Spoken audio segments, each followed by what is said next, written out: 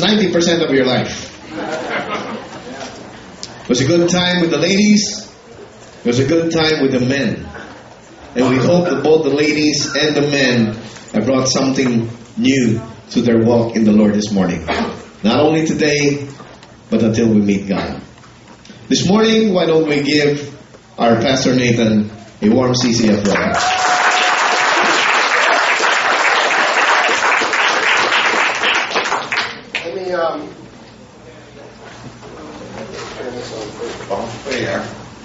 Let me just encourage you to continue to pray for what the Lord is starting to do through the whole idea of the CCF movement.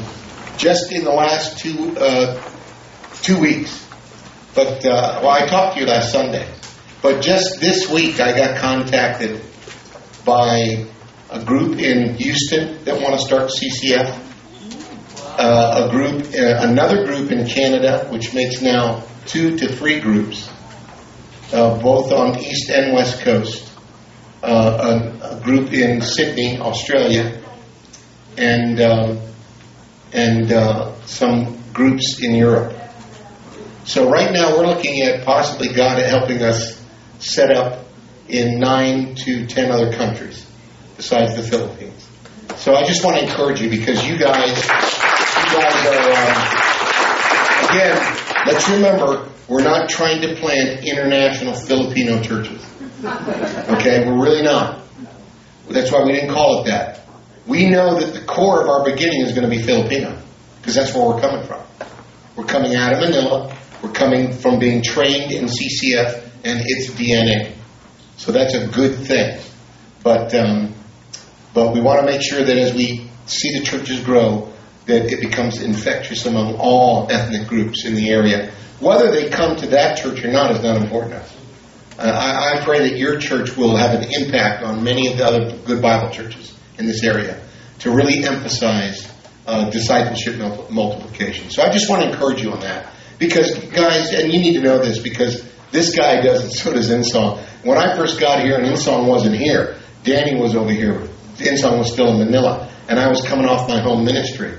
And Danny and Edwin and a few of the guys that were in that area, and it was in Alhambra at that time, they said, we really want to see if we can start a church. And I made it real clear.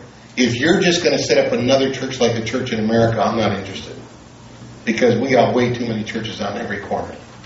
Okay, so I'm not interested in seeing something that's only a Sunday morning only. And Danny was real emphatic. He said, no, we're talking about the DNA of CCF, which is a multiplication of discipleship. So I just want to encourage you, because that's what we're doing here. Now, today, the message title is Living in a House Does Not Make It a Home. We've been talking about intimacy. And when you hear me say something like that, living in a house does not make it a home, what does that make you think of? And the way I'd like to start this is, I'd like you to just quiet yourself. I put together a little movie to just try and challenge you on what do you think of when you consider Jesus Christ? What are your thoughts? So, Father, we just want to ask you right now that you speak to our hearts, and that we will meditatively contemplate our view of you.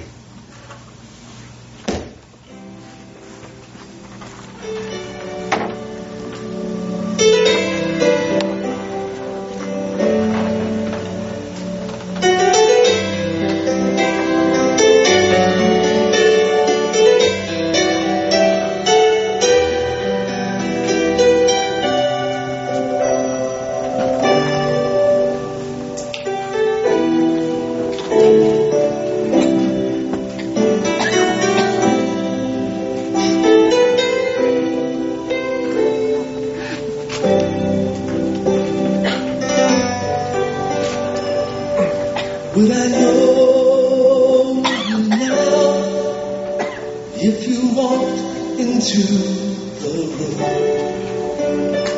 If you still the crowd, if you're like this velvet gloom, and if I saw past your thorn-pierced brow. I wonder if I'd know you now. Would I know you now if you walked into this place? Would I cause you shame? Would my games be your disgrace? Or would I worship you? Fall upon my face. I wonder if I'd know you now. Or have the images I painted so distorted who you are, that even if the world was looking, they could not see you, the real you?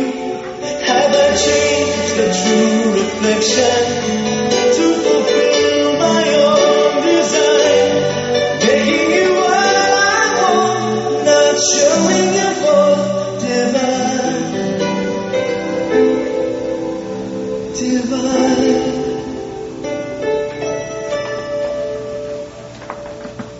Would I miss you now if you left and closed the door? Would my flesh cry out, I don't need you anymore? Or would I follow you? Could I be restored?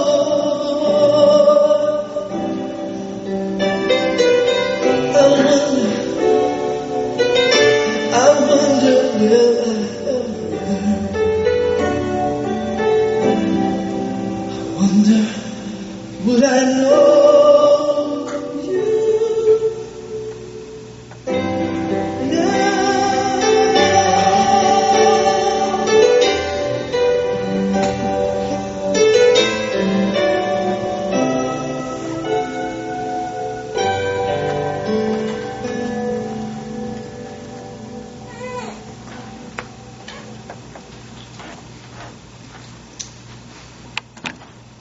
I want to talk to you about intimacy using a pretty incredible example. The reason I call this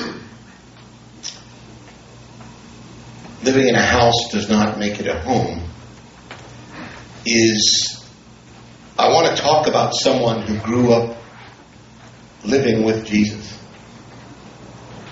his entire young life. Didn't believe in him. He was a kid in an average Jewish family. He had brothers and sisters. His parents raised their family to honor God. The problem, again, was the standard of that society in that day was that each person's works were what would win favor with God. That's what Judaism had become by then. Now, I'm not saying his parents would have raised him that way, but his peers and his friends would have been being raised, teaching that your own works are what count with God to save you. And the problem with that is, more times than not, it turns out that people become very arrogant and proud.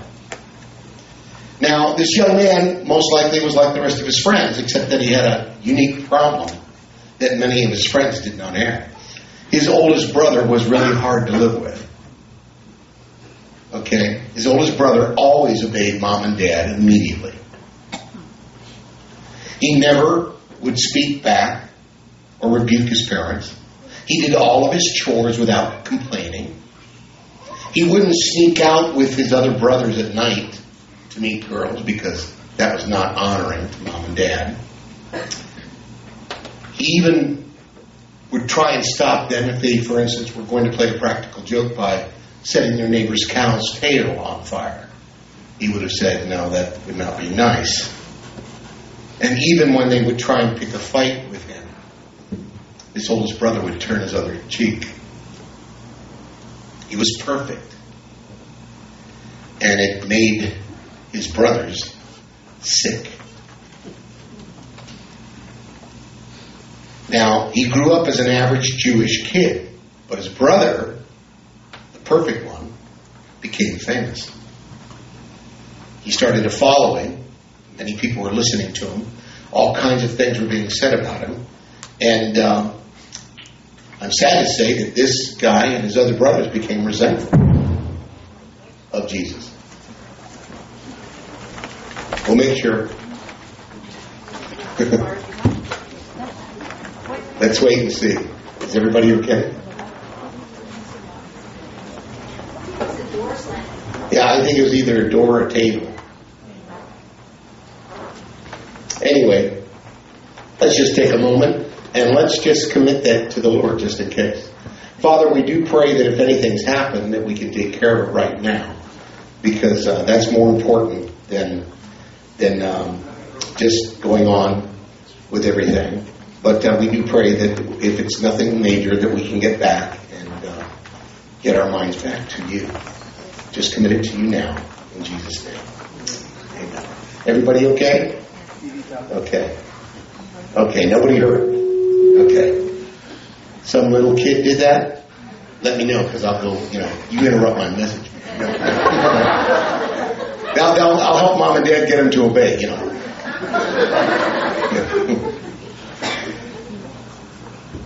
If you want to go ahead and turn, if you have your Bibles, the second smallest book in the Bible, it is the second to the last book in the Bible.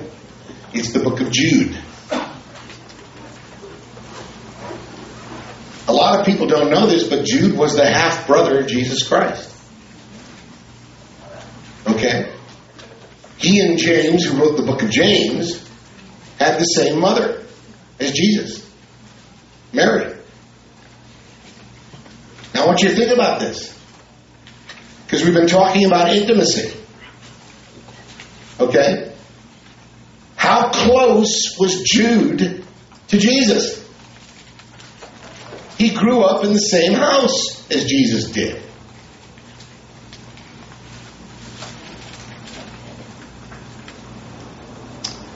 Matthew 13:55 says this. We'll get to Jude. Is not this the carpenter's son? Is not his mother called Mary, and his brothers James and Joseph and Simon and Judas? Again in Mark, is this not the carpenter, the son of Mary, the brother of James and Joseph and Judas and Simon? Are not his sisters here with us? And they took offense at him. Now again, I know the spelling isn't always the same. It doesn't matter, because names are spelled differently. Same name. But we know that this Judas was Jude, the half-brother of Jesus Christ. And the sad part is not only did Jude not connect to Christ, even though he was living in the same house, probably sleeping in the same bedroom as his brothers were. Okay, they didn't have big mansions. So there was lots of kids in small rooms. And even though they never connected, it got even worse, that it seems that his brothers became antagonistic about who Jesus was. Let me show you a verse.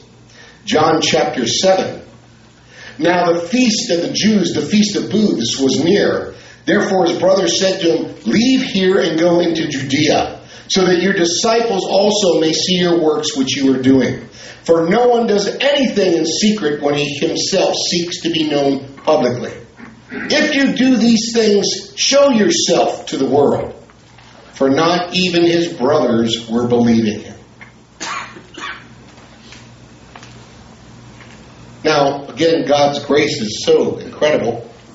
We know from other scriptures that his brothers came to know Christ for who he was after the resurrection. Acts chapter 1 verse 14. These all with one mind were continually devoting themselves to prayer, along with the women and the mother of Jesus and with his brothers. Okay? Now, the reason I want to bring this to our attention is because you all are investing a Sunday morning here. There's a lot of people out there that think we're wasting our time. You know, they're going to the beach, going hiking, and they're going, you know, why are you coming here? And for me, the sad part is there are millions of people that do this in many countries throughout the world every Sunday, and yet some of them are no closer to Jesus Christ than Jude was. And that's why I want to warn you. Just because you come to a house of worship and sing songs and feel good about it does not mean you have an intimate relationship with Jesus Christ. And I want us to take a look inside today. And what we're going to do is we're going to be able to see a tremendous, I mean, huge change in this man known as Jude. See, when you're so close to God, that's what I'm saying. I didn't say intimate. They do mean the same thing, but I'm playing with the word here. In other words, when you put yourself into proximity with God, you spend time in the Word. You sing songs about Him. You even thank Him for your food before you eat. But you never really make connection. What you created is religiosity in your life. And that can be very deadly. Now, let me describe some of the words that we use. Okay? We would have said that Jude was close to Jesus. I mean, he grew up in the same home. So he's close. Okay? This is what it means. Being near in space or time. Being near in relationship. Close relatives. In today's vernacular, we could say that, you know, Jude hung around Jesus. Right? Okay? Around means in the immediate vicinity. It means near. Well, let's look at the word near. Okay? Because Jude was definitely near Jesus. To, at, or within a short distance of space and time. Close in time, space, position, degree. Closely related by kinsmanship or association. A near relative. Now here's the point. All these words really are based on proximity, not connection. And connection is the key. If you remember, and I know you won't because I preached it 6 months ago when I was here sometime in May, the definition for intimate is this. Essential. Marked by very close association. Belonging to or characterizing one's deepest nature. Marked by a warm friendship developing through long association. It's very possible to be close, but not to be intimate. Now, we don't know when it happened. I mean, I've tried to think this one through. We find Jude and his brothers taunting Jesus in John 7. You know, you're doing all these miracles. You're this big Messiah. Go on up to the feast. Don't hide what you're doing. Go show everybody what you're doing. Okay?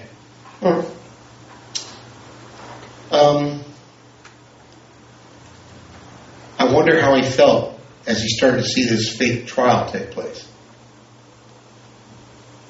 Then he starts to hear that his brother has been scourged and beaten. I wonder if Jude was at the crucifixion. We know Mary was.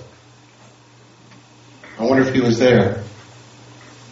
I wonder what he felt after his half-brother had died. So I don't know where the seeds took place that started to cook the way that Christ wanted them to, but they did take place. And after the resurrection, we find them worshiping in the book of Acts. So sometime between the time that Christ was taken captive by the Romans and the time that he came out of the tomb, or if not very shortly after the resurrection, his brothers started to become believers. The greatest evidence to me, of intimacy is understanding. Okay? And that's why I chose this little book to talk to you. There's all kinds. Now, this is Nathan, chapter 1, verse 1. So this is not inspired. Okay? Let's get that. I believe the greatest evidence in a person's life of their intimate relationship with Christ is understanding. See, that's why when I hear these false teachers on TV, health, wealth, and prosperity guys, they read a lot of Bible. They don't understand at all what it's saying. Which shows me that they're not really intimate with God. They're using them to get their multi-million-dollar house. That's how come I can see people who have dedicated their entire life to celibacy and serving the quote-unquote institutionalized church, and yet what they espouse is completely wrong biblically. I don't think they're evil and out there trying to hurt people. I think they just don't get it. Why? Because there's no connection. See, folks, I want to tell you honestly, I really believe this. Not only when you come to know Christ does your sin life change, but your error life changes also. The Holy Spirit of God not only indwells you to help you have the power to overcome the strife against the flesh, He also indwells you to fill your mind and illuminate it with the truth of the Word of God. And so when I hear a teacher just espousing error after error after error, even if he's very charismatic in his delivery and sounds really good and can even make you laugh, I very much suspect. I go, I wonder if he's really connected to Christ. You know, I've looked at some of my, I got sermons in this computer that go back to 1978, before computers like this existed. I've typed them in for my papers. And I read them, and I read some of my journals that I've been journaling since 1976. And sometimes some of the things I wrote are borderline heresy. Okay, I'm going, whoa! And the only reason is because I was very, very young in the Lord. But as I grew in my connection with Him, the Holy Spirit took care of those errors. So this is going to be a little bit of time, because I want to give you that. We're not going to be able to go verse by verse by verse through this whole book in the time we have. But I want you to have the whole book first.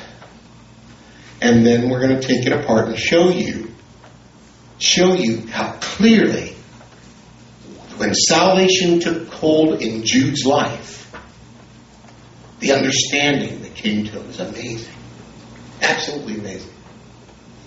Before I read God's Word, let me commit the time again to the author. Father, I know we've already prayed, we've dedicated this time to you, but Holy Spirit of God, we know that you are the illuminator, that you open our eyes to the Word of God.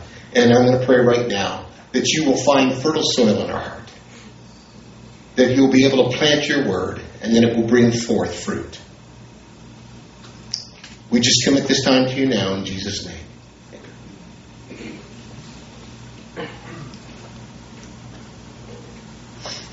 Jude, a bondservant of Jesus Christ and the brother of James. To those who are called, beloved in God the Father, and kept for Jesus Christ, may mercy and peace and love be multiplied to you. Beloved, while I was making every effort to write you about our common salvation, I felt the necessity to write to you appealing that you contend earnestly for the faith which was once for all handed down to the saints. For certain persons have crept in unnoticed, those who were long beforehand marked out for this condemnation. Ungodly persons who turn the grace of our God into lasciviousness and deny our only Master and Lord, Jesus Christ. Now, I desire to remind you, though you know all things once for all, that the Lord, after saving a people out of the land of Egypt, subsequently destroyed those who did not believe. And angels who did not keep their own domain but abandoned their proper abode, he is kept in eternal bonds under darkness for the judgment of the great day. Just as Sodom and Gomorrah and the cities around them, since they in the same way as these indulge in gross immorality and went after strange flesh, are exhibited as an example in undergoing the punishment of eternal fire. Yet in the same way, these men also by dreaming defile the flesh and reject authority and revile angelic majesties. But Michael, the archangel, when he disputed with the devil and argued about the body of Moses, did not dare pronounce against him a railing judgment, but said, "The Lord rebuke you." But these men revile the things which they do not understand, and the things which they know by instinct, like unreasoning animals, by these things they are destroyed. Woe to them! For they have gone the way of Cain, and for pay they have rushed headlong into the error of Balaam, and perished in the rebellion of Korah. These are the men who are hidden wreaths in your love feast, when they feast with you without fear, caring for themselves, clouds without water, carried along by winds, autumn trees without fruit, doubly dead, uprooted. Jude is not shy, is he? Wild waves of the sea, casting up their own shame like foam, wandering stars, for whom the black darkness has been reserved forever. Wow. It was also about these men that Enoch, in the seventh generation from Adam, prophesied, saying, "Behold, the Lord came with many thousands of his holy ones, to execute judgment upon all, and to convict all the ungodly of all their ungodly deeds, which they have done in an ungodly way, and all of the harsh things which ungodly sinners have spoken against him." These are grumblers. Uh-oh.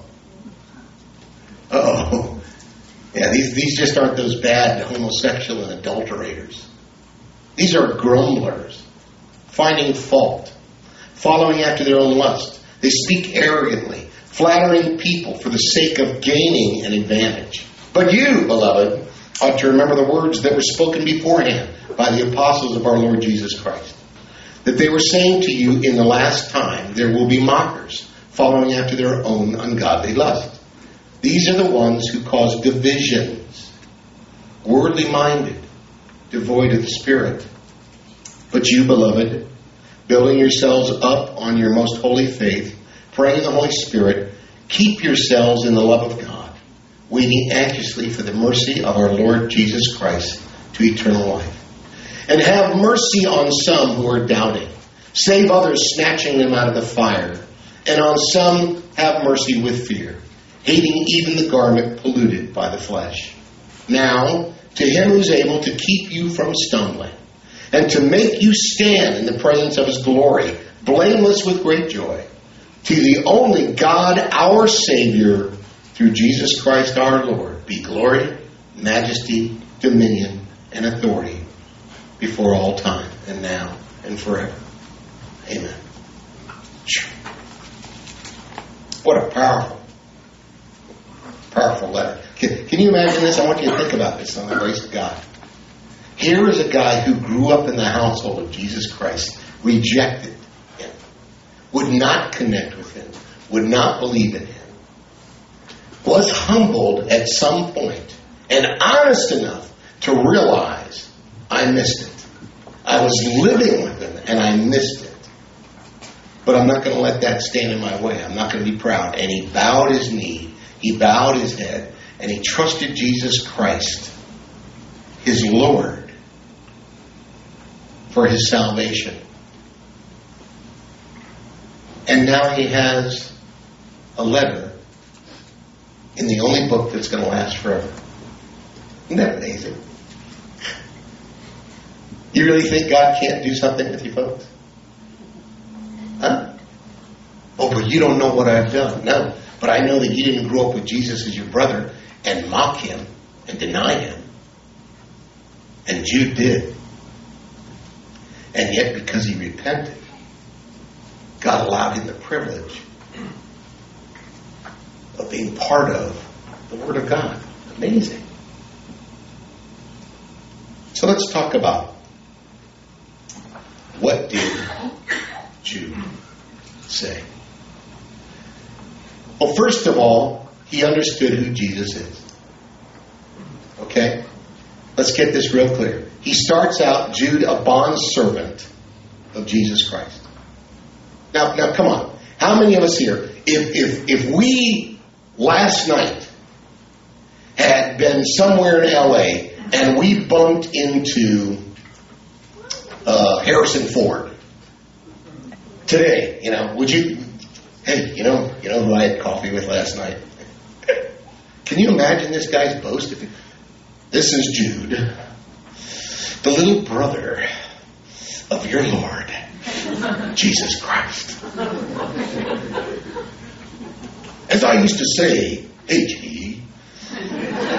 You know how we are. We're that proud, So let's drop a name as quick.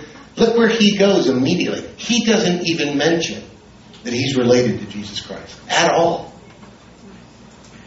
He uses the word doulos, which is a slave.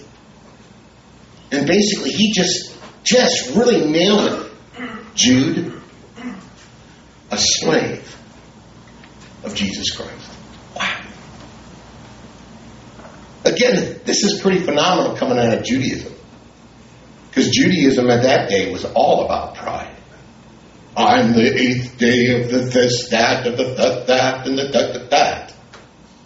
Just because you change, quote unquote, religion, leave Judaism and join churchianity, okay, doesn't mean that you'll stop bragging about who you connected to. Okay? That only happens when something inside takes place. He understood who Jesus is.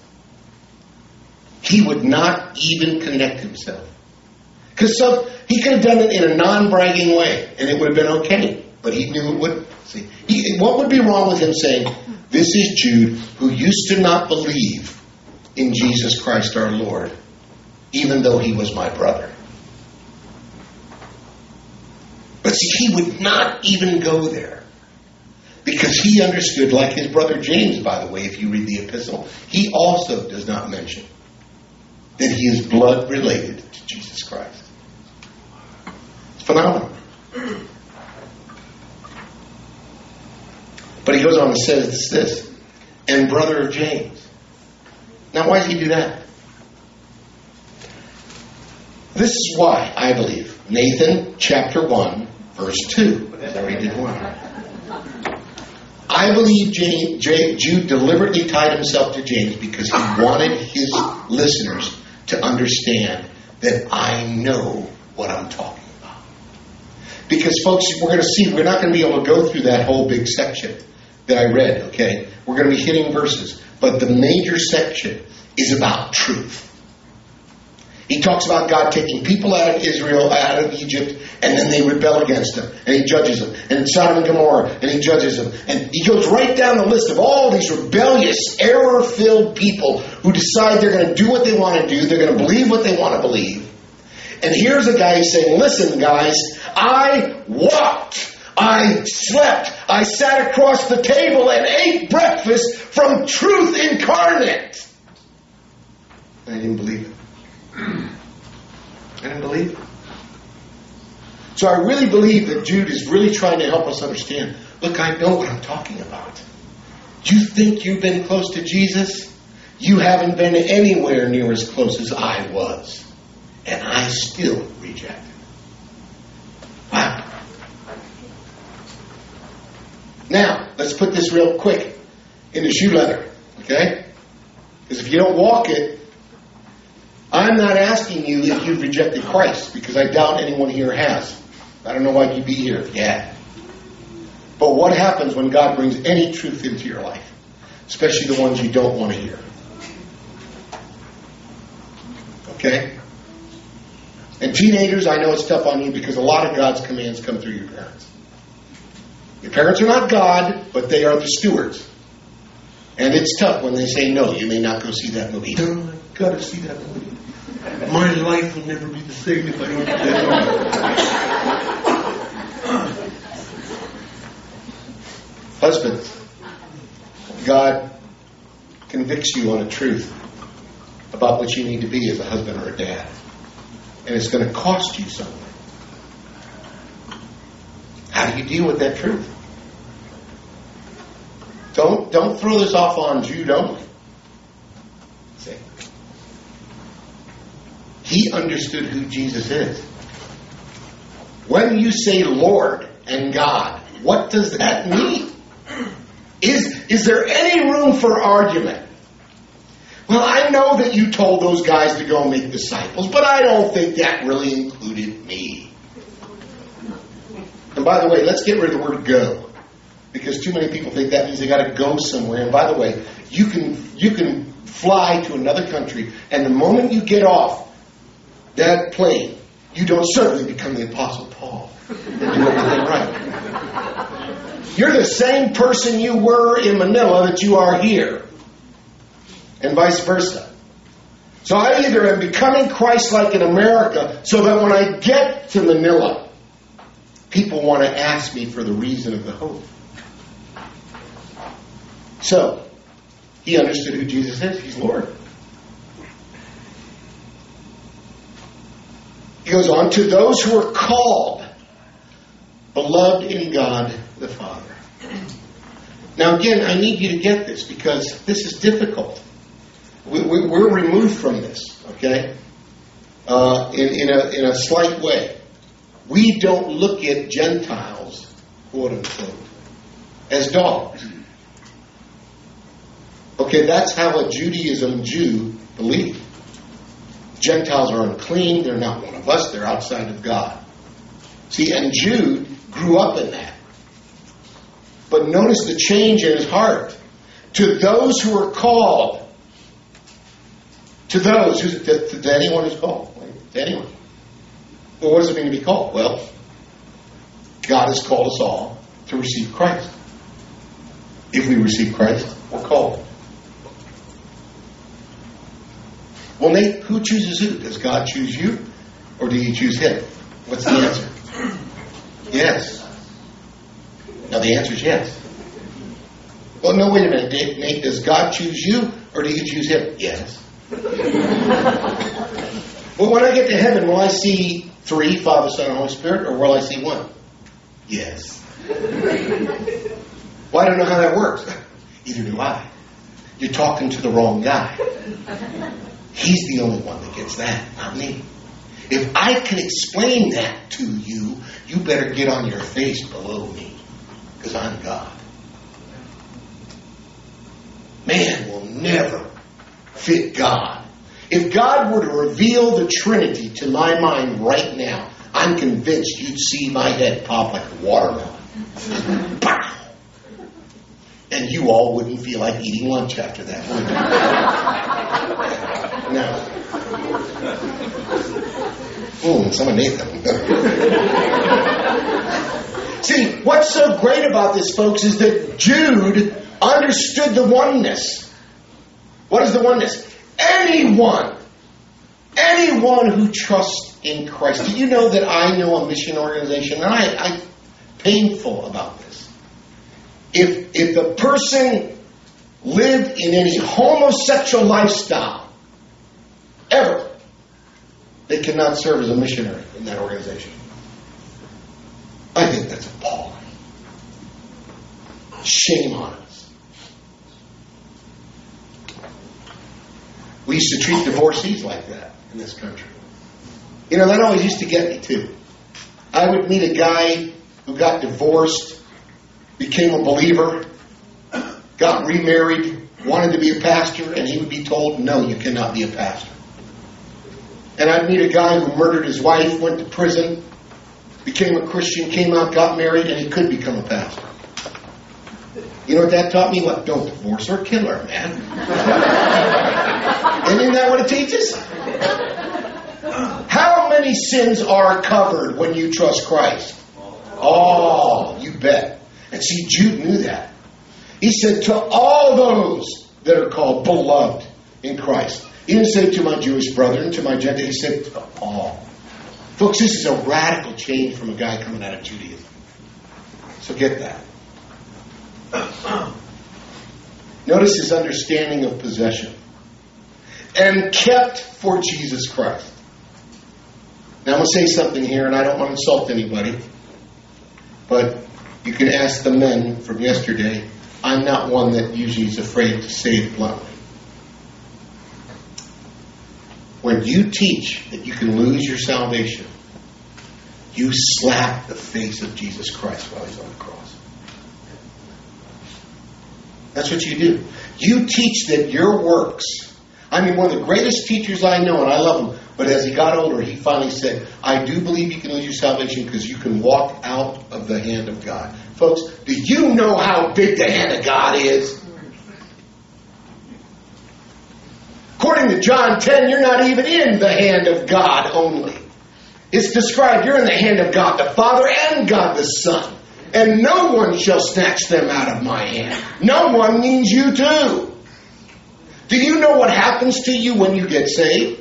When you come to know Jesus Christ, you are given a new nature. It's called regeneration. You are indwelt. That means you are made an abiding place of the Holy Spirit of God. He lives in you. You are sealed by Him till the day of redemption, Ephesians 4:30. That means God's put His mark on you until Jesus comes back for you. You are adopted into the family. That is a legal term. God has made you one of His children. So if you can lose your salvation because of some work or sin you did, number one, I want to ask you, how do you get it back? Because if you're saved by grace through faith, but you can lose it by works, how do you get it back? You're going to have to work for it. Number two, you have to undo everything I just mentioned. God has to unadopt you. He has to unseal you. He has to unindwell you. He has to take out your new nature and leave your old nature only again. And check this one out. Check this one out. He then has to go back to before the foundation of the world and rip your name out of the book of the Lamb of Life. See, and you're talking about a guy who came out of religion that did believe very easily you could lose your salvation. Judaism, it was all works. So if you forgot a sacrifice that year, you might end up being lost. Okay? This was not the Judaism that God had given Abraham and David. That was based on salvation by grace through faith that God will send the Lamb of God sometime in the future. And that's why those guys were assured of their salvation. Even David knew it. After the sin of Bathsheba, he knew that he was safely in God's hands. He did pay consequences for his sin. That's what we confuse. Just because you've been forgiven doesn't mean you don't pay for consequences. Remember what Pastor Peter says, and he's right. You are free to do anything you want in this world, except escape consequences. The only one that can let you escape consequences is God's mercy, which He's done for me many times. I have sinned and He's been kind and I didn't even have to pay the consequences. But sometimes He's made me pay them just to teach me. It wasn't really that good, was it? It looked like chocolate, but it's rat poison. That's right. Because sin is pleasurable for a season. But it's the consequences that teach us it's not. Now, I want you to think about this. Think about how much change had taken place in Jude's life. That he could say kept. And let me give you this. The word kept is T-E-R-E-O. Okay? It's tereo. The Greek word. Tereo. Okay? And this is what it means. In classical Greek, it's used for warden. Warden. How many of you know a warden that, hey, inmate, is there anybody that wants to go out today? No. A warden doesn't do that, does it? A warden says, you're in prison. You're in prison. You're not going anywhere. You're mine. A warden's job is to guard and keep a person from going out. He uses that word of Jesus Christ when it comes to we're kept. What does the Word of God say? For you are not your own. That means you don't own you. Nate, are you telling me that if I've trusted Christ, I'm going to heaven now whether I like it or not? Yes. That's what I'm telling you. Now, if you really hate the idea of heaven, I would question if you ever really trusted Christ. Okay? Not that God lost something, but that you never had it. About? Yeah. Okay. What?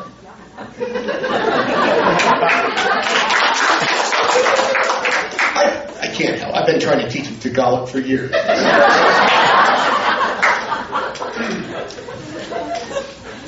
I heard that. Okay.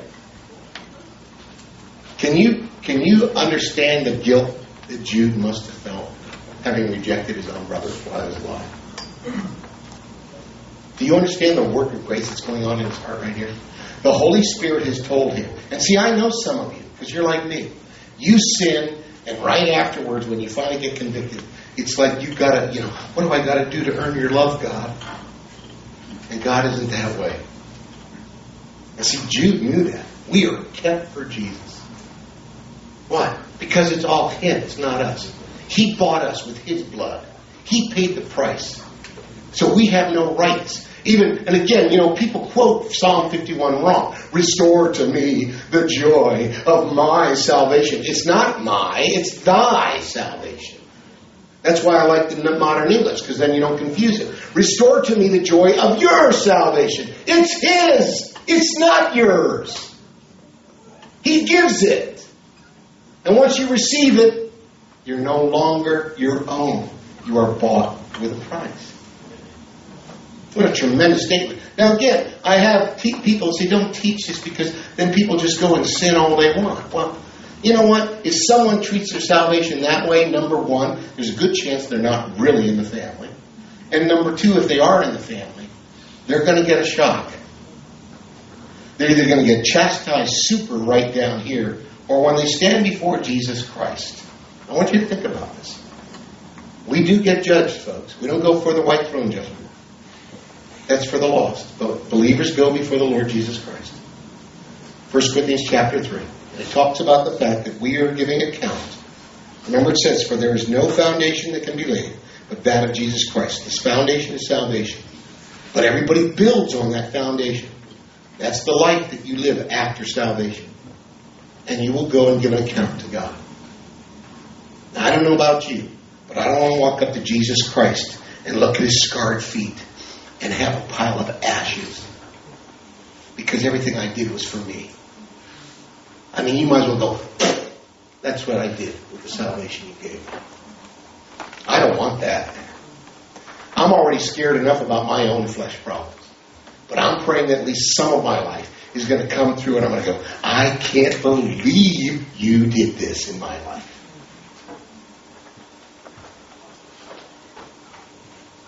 See, we're all going to look like Jesus. It says we are predestined to be conformed to the image of Christ. Some start now, and they'll have rewards. Some won't get it till they get to Jesus, and they'll have nothing but ashes. They'll go into heaven. It says they're saved. But they won't have rewards. What does that mean? I don't know, and I don't plan to find out. I'm not interested in finding out what that means.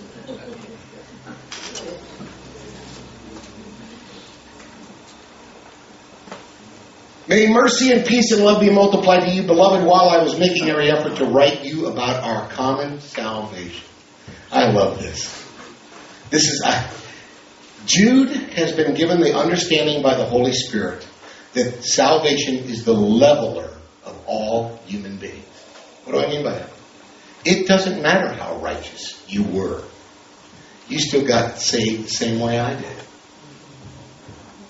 Okay? I don't care if they called you Pope Jr. And your life was really that good. Good works. Wonderful. But guess what?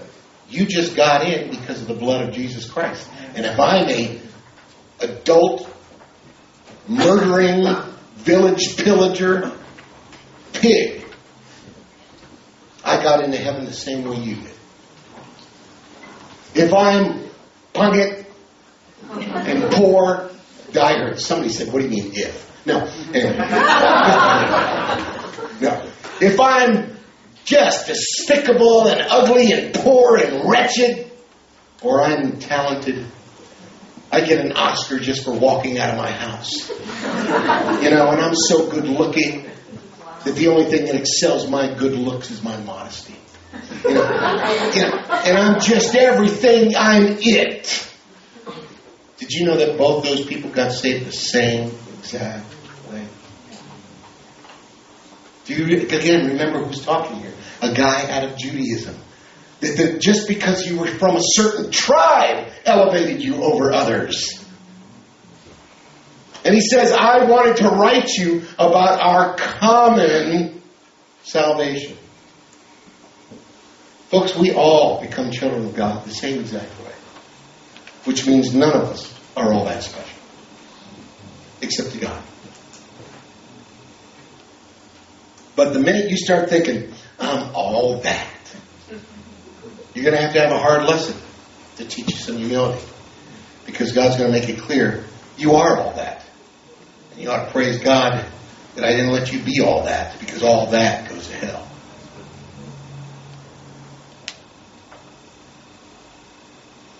Understand the essential of truth. Now, I can't read all this again.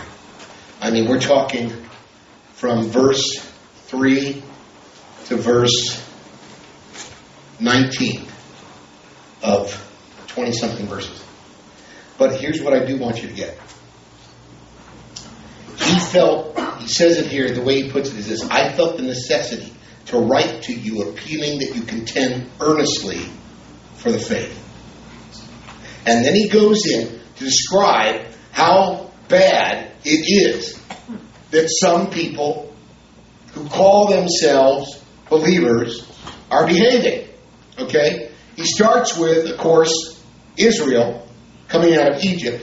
And we get into all these other things going on with Enoch and all that. But what I do want to talk about is this here, where he says, verse 16, these are grumblers, finding fault, following after their own lust. They speak arrogantly, flattering people for the sake of gaining advantage. Now, prior to that, this description that he said, these are the men who are hidden reefs in your love feast. Now, they used to have a love feast many times where they'd all have a common meal together, a lot of times a communion. But they'd all get together and they would eat together. And he says, these come into your love feast when they feast with you without fear, caring for themselves. In other words, they're brazen about their sinful attitudes.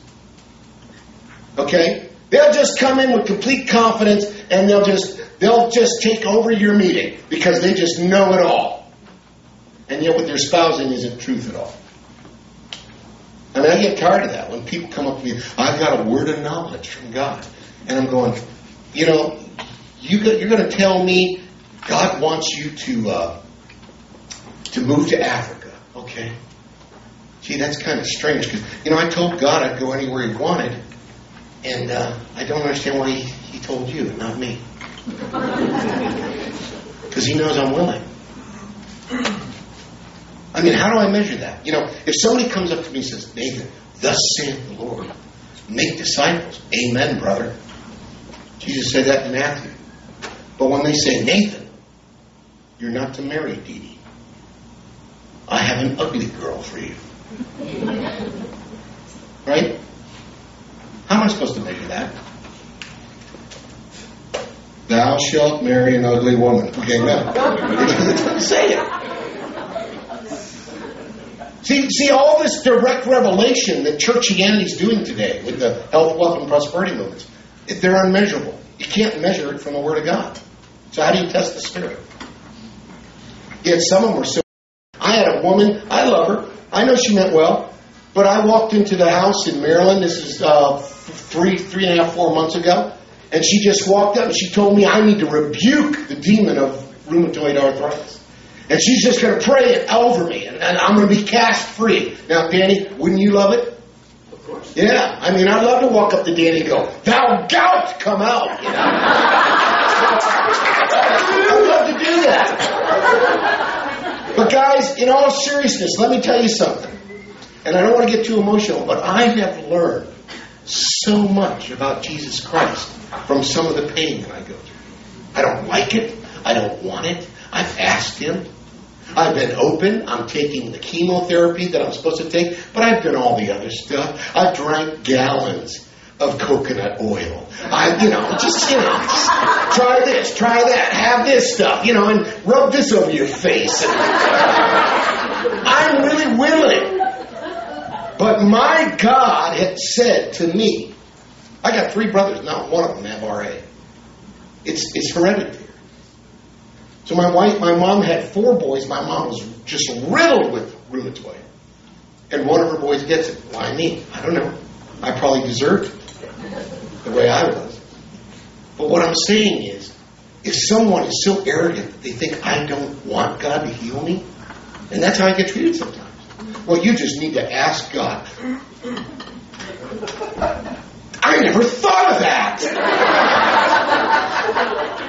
I'm sure glad you told me. So here's the thing I want you to get, because this is real important.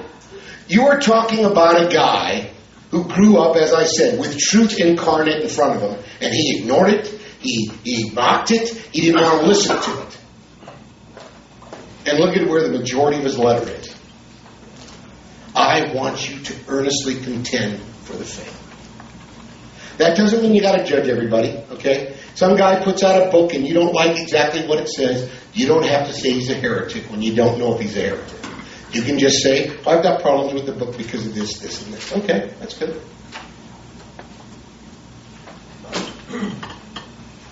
See, here's the thing. The evidence of intimacy, in my view, on understanding that I talked about, is that this is where you draw your line. Okay? Not politics, not popularity, and not fad. Okay? If you think that I don't wish that God would allow every homosexual in the world to come and worship Him as they are and not have to worry about being destroyed in hell, I would be glad if that were the case. Because I'm not any better than any of them. I don't feel that I'm superior. But if I'm going to help somebody who's living a homosexual lifestyle or living in adultery, or a guy who comes and says, I don't like my wife anymore, but I found a new one, and I'm going over. If you want me to say, look, all that God cares is that you're happy. And by the way, you see that cliff you're about to walk over? Yeah. Here, put this big iron anchor on before you take a step. And that's how I love you. Because that's what they want us to do. They want me to look at some guy and say, you were born that way. Enjoy yourself because God accepts it. Yeah, you married the wrong woman. But this is a new one. 20 years younger, you know. And God wants you to be happy. Okay, that's the kind of nonsense that's going on in our country. And that's because even men of God have stopped drawing the line here. Here.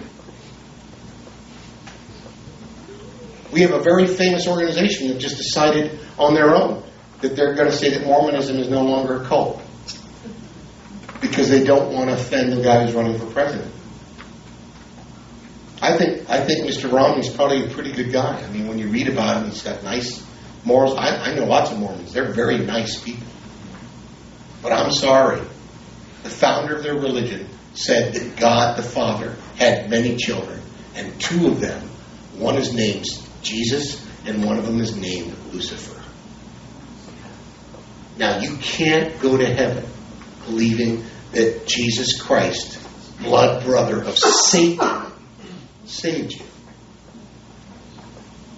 When you say, but they say Jesus is Christ, what Christ is that? You're going to tell me Allah is God the Father, Son, and Holy Spirit? Forget it. That's a political statement by groups that are going, oh, we don't want to offend the Muslims. I'm not trying to offend the Muslims. The gospel offends the Muslims. The gospel offended me. What did I do so bad that I got to be separated from God forever? The gospel said it. Well, you did not live perfect. And if you can't get over that offense and allow Jesus Christ to save you, you will be lost. Why do you think the Bible makes it clear that everyone that doesn't trip over Christ is not going to make it? It offends the human pride that our works aren't good enough. What do you think God was appealing to Cain about? Cain, you know what to do. You know what's right. Be careful, buddy. Sin's at the door. Why? Because you want to come with the works of your hands and say this should be good enough. And by the way, you will never find anywhere in this book where God doesn't say He doesn't appreciate your good works. He likes your good works. They just won't get you relationship with Him. That's the only line He draws. He thinks it's great when you do the, God, I built this house for you. Well, great. That's cool. But when you say, God, I built this house for you, so therefore I deserve to be your child. No, He don't. So He understood the essential of truth. Let's wrap this up. But beloved, building yourselves up on your most holy faith, praying in the Holy Spirit, keep yourselves in the love of God. Danny, this is our verse, brother. Waiting anxiously for the mercy of our Lord Jesus Christ to eternal life.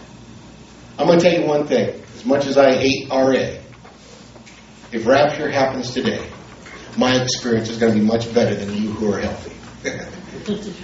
Okay, you go through days without anything. I haven't gone through a day in the last 6 months without pain. And man, when rapture hits, it's going to be, wow, yeah! I'm going to have hair again. On top of my head, not in the middle of my back. Understand our hope. See, here's Jude, and he's making it clear. Look, guys, I know it's a tough battle. I've told you to stand firm, but understand why it's important. Because we have a hope. Our hope, now listen, folks. It's combined, but you got to make sure which one's the heavier weight. Our hope is to get out of this. Yeah. But more importantly, our hope is to be with Him. Okay? I don't want to be with Him and to get out of this. Sometimes I feel that way. Do you understand that? Sometimes I hate my own failures and sin and the things I go through that I just can't wait that I don't wrestle with that anymore. But I got to put everything in perspective and say, wait a minute. I don't want to be backing into heaven just to escape hell. I want to be running into heaven after Jesus. It's a whole different lifestyle. Then he goes on. And have mercy on some who are doubting. Why is this important? What did Judaism do to people who did the wrong thing? They gave them a rock breakfast, right? It's called stoning. Wouldn't you agree that Judaism was pretty harsh? Okay, this guy came out of that. Notice what he's saying. Understand mercy of restoration. And have mercy on some who are doubting. Pastor Danny, I've been doubting my faith in Christ. Oh, yeah, get away from me. Right? He wouldn't do that. That's what I'm saying. We do that, though. Our friends come and tell us a problem they're struggling with God, and we say, take 2 verses and call me tomorrow. Right? My house burned down and my spouse died. That's too bad. But all things work together for good. Now, that doesn't mean that verse is wrong. You know what's wrong? Timing. You need to climb in the casket with him first and cry a little bit. You need to say, oh, your house burned down. You lost your spouse. And then, as God takes you through that sustaining period and you try to help them, then at some point the Holy Spirit will help you say, I know you feel like quitting, but you got to remember that God is in control. So he understands that. Jesus emphasized mercy, folks. He emphasized, he never yelled at anybody except the religious people. He never yelled at the whores, the tax collectors. Never. He tried to love them. He didn't condone them. He didn't say it's okay. He said, go sin no more. Save others, snatching them out of the fire, and on some have mercy with fear, hating even the garment polluted by the flesh. He understands love. You know what real love is? It's evangelism. Did you know that? If you don't care about people's eternity, if all you want to do is help set up a building down the street that feeds homeless so they don't go hungry, but you don't share the gospel with them. I'm not saying you say, okay, you got to listen to my spiel and then you get the soup. I'm saying, come on in, but while you're eating, we're going to talk to you about Jesus. And you can listen or not. I'm not saying that it isn't important that you don't set up a clinic that helps alcoholics stop being alcoholics. But if all you do is get them to quit booze and do nothing else, you send another sober man to hell. There's too many of them already. So what I'm talking about is always, at the end of the day, I love what CCF in Manila, folks, the Andoy situation, when it hit Manila, it changed the nature of CCF. It's so exciting to see. This last year when we had floods again, nobody had to call for anything. It just started happening. People in all the CCFs went out and got everything they could to give food. And they gave it letting people know We're doing this because Jesus Christ wants us to love you. Last one. And now to him who's able to keep you from stumbling and to make you stand in the presence of his glory, blameless with great joy. To the only God, our Savior, through Jesus Christ our Lord, be glory, majesty, dominion, and authority before all time and now forever. Amen. He understood praise. Now let me just close with this to let you think this through. Domitian was ruling, and there were some questions asked concerning Christ and his kingdom of Jude's children. Now, grandchildren. Okay, now I want you to follow this. We don't know how Jude died. He just disappears after this epistle. But what we do know is that he had children who had grandchildren. Right. And when Emperor Domitian had Jude's grandchildren brought before him for heresy, okay, and they were threatened to be put to death, he asked them about the kingdom of Christ that they were preaching. And this is what they said. They answered that it was not a temporal nor an earthly kingdom, but a heavenly and angelic one. Now, they could have stopped there. You'd be safe. Period. Oh, they're talking about a spiritual kingdom. But they went on. Which would appear at the end of the world when he, Christ, should come in glory to judge the quick and the dead and to give unto everyone according to his works. That includes Domitian, folks. You know what they're saying? They're saying, we're not preaching about kingdom on earth. We're preaching about kingdom of heaven coming to earth. And the kingdom of heaven is going to judge everybody on earth. And what Domitian did was he said, oh, you're a bunch of ignorant fools. Get out of here. And they went and they worked in the church until they were martyred under Trajan. So I just want you to get something before I show you the last slide. Here's a guy who grew up denying the truth that was before him. So radically came to know that truth, changed every bit of his understanding of life. And I don't know what he ended up doing at the end of his life. I'm sure it was great, but one thing I do know, his life was so powerful that even his grandchildren stood up to an emperor and told him the whole truth, not part of it. They didn't just say, oh no, we're not preaching a kingdom against Caesar. They said, no, this kingdom we're talking about, it comes from heaven. But the king of that kingdom is going to judge everybody. What a testimony. Devon? What a testimony. So as I get ready to close, I'm leaving you with 2 study questions today as you wake up in your groups. What does it mean that God is infinite? I want you to ponder that. What does it mean that he's infinite? When was the last time you understood something new or deeper about him? See, folks, it's not good enough to get close to God and just stay there and never get even closer. You want it to be constantly, what did I learn this month that I didn't know last month? Father, I want to thank you. I want to thank you for Jude. What a life. What a guy. I want to thank you for the folks here today. I spoke way too long. Madonna. But I appreciate their attention. Just ask that you will continue to help us see this wonderful man as an example of what it means to live Christ-like. Holy Spirit of God, as I get ready to step down, we'll just give you some seconds to search our hearts before whoever's going to close the service closes. We just pray right now. Would you search our hearts? Are we just close to Jesus? Or are we intimate with him? Spirit of God, speak to us just now.